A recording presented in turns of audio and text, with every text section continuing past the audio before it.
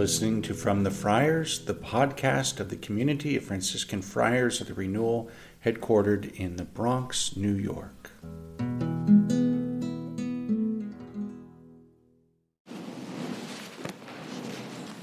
Morning, brothers.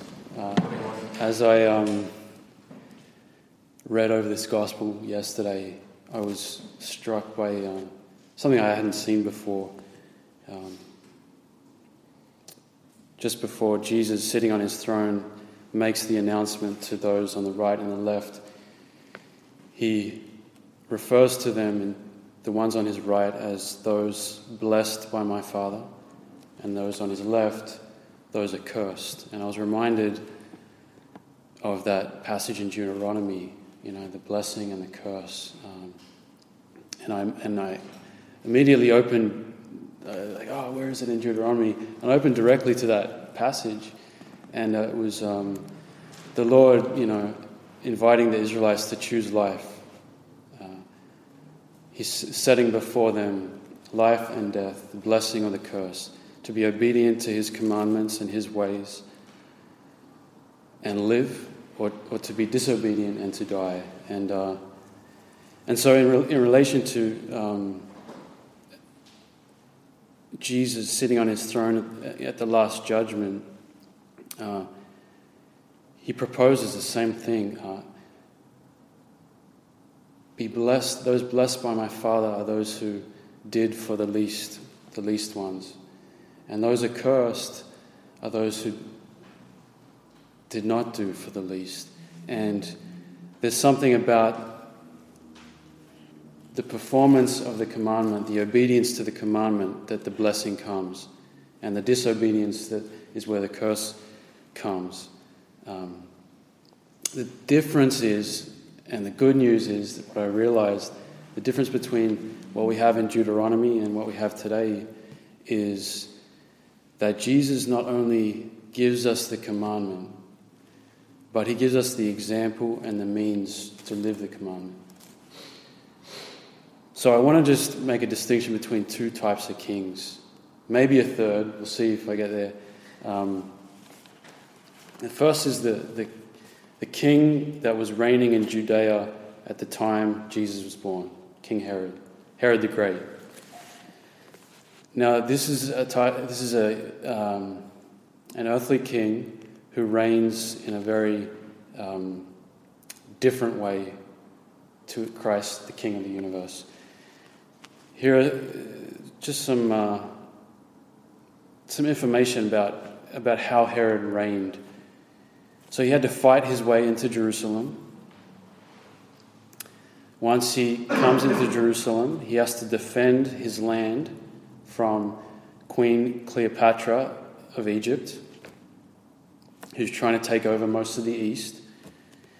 Then he has to use flattery and cunning with the emperor to acquire more territory.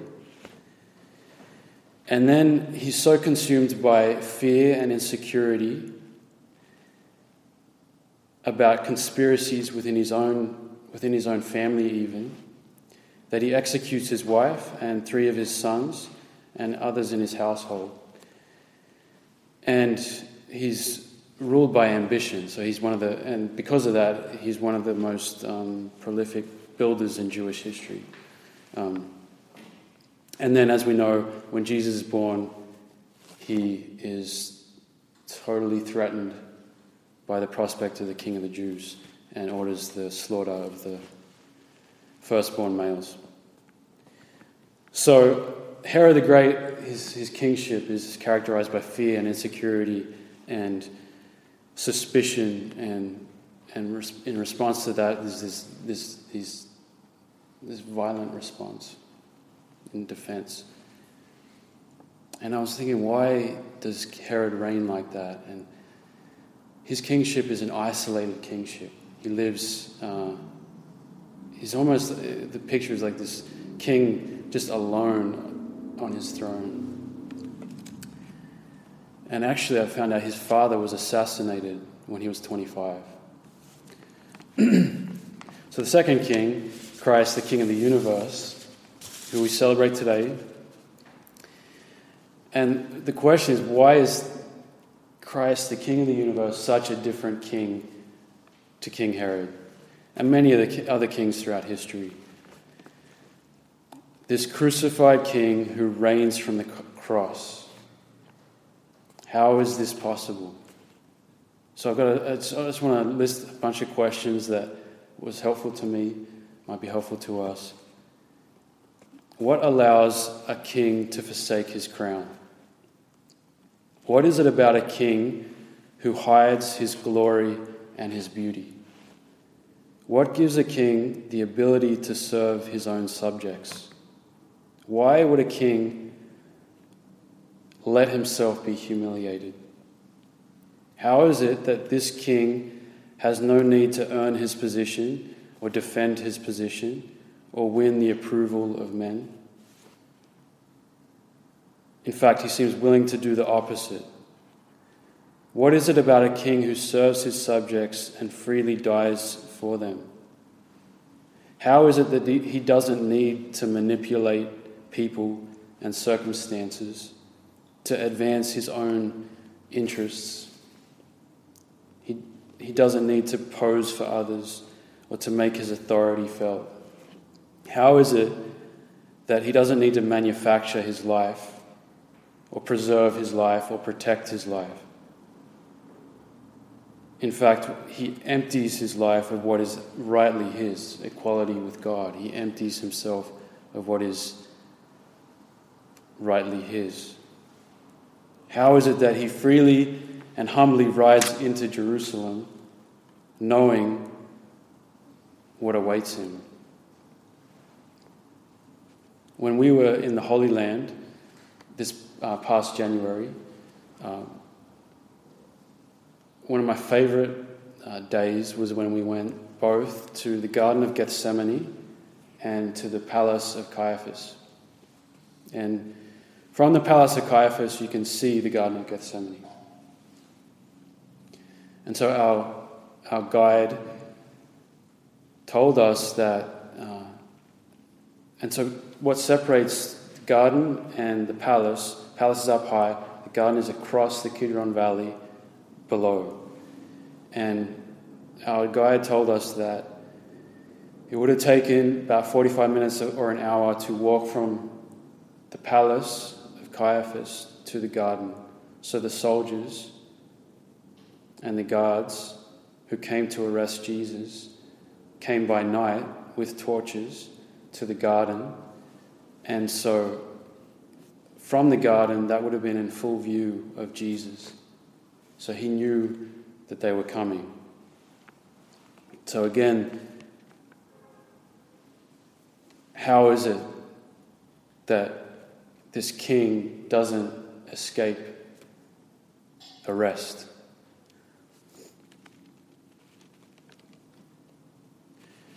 So here's what I think is the answer. Only one who knows exactly who he is and what he is about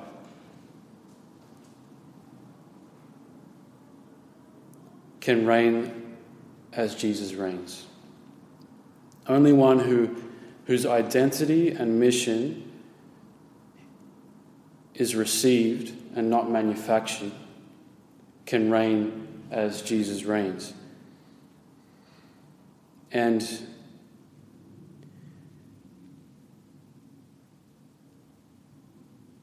he is the beloved Son of the Father, and he knows this. He is pleasing to the Father, and he knows this. He is sent by the Father, and he knows this. And so he's absolutely secure and certain in who he is. He's totally free and totally in control.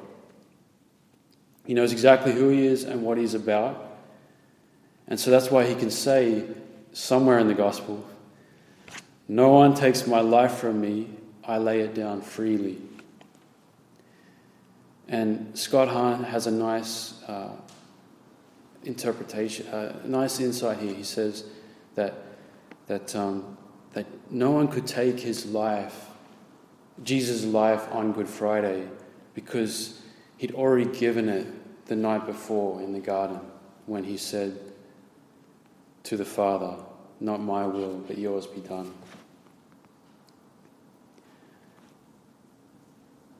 So I will talk about this third king, Miguel Pro. I was reminded of Miguel Pro because I was doing a paper on the Mexicans coming to America after the persecution in the 1920s. And I also was reminded of him because of his final words, "Viva Cristo Rey," "Hail Christ the King."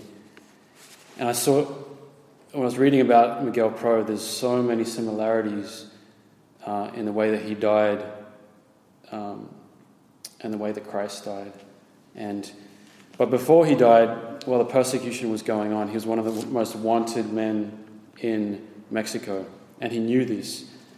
But he would visit the prison daily and bring gifts to the Catholic prisoners and distribute communion to them and hear confessions at risk of his own life. And then, when he was finally arrested, it was actually a garden where he died, where he was executed. A former garden, which was a beautiful Spanish garden, and had been turned into this garden of death. And as he's approaching the spot where he's going to be executed, they noticed that he said something to the officer who was taking him over. And the officer had permitted him one final request. And Miguel Pro said that I might be permitted to pray.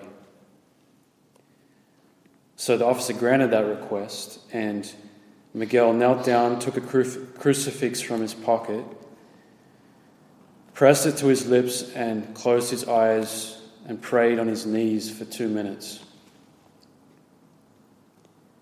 And then after that, he stood up and made the sign of the cross over all the photographers and the reporters and all the guards. And he said, "God have mercy on you. May God bless you. Lord, you know that I am innocent. With all my heart I pardon my enemies." Then he opened his arms in the form of a cross and cried out in a loud voice, "Viva Cristo Rey, hail Christ the King." And then he was shot 5 times through the chest.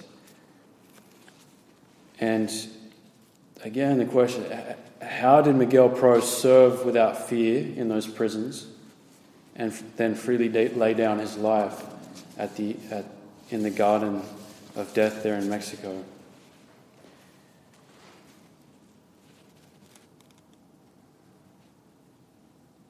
He had received from Christ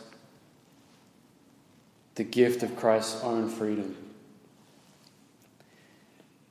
Miguel knew who he was and what he was about. He knew the blessing of the Father, and in the preface today we'll hear that Jesus received the anointing from the Father, the oil of gladness. And that same oil of gladness is what is given to us in baptism by the Holy Spirit, and is allowed to become fruitful as we participate increasingly in the Lord's life as he gives himself to us in the Eucharist. So the difference between Herod the Great and Christ the King and Miguel Pro is radical, and it's simply a kingship that is connected to sonship, that is received, totally trusted in, totally certain, totally secure, that can walk into any circumstance and respond to what's required. And so the blessing comes both in the doing, the obedience to the command, but it first comes from the reception of the gift. Amen.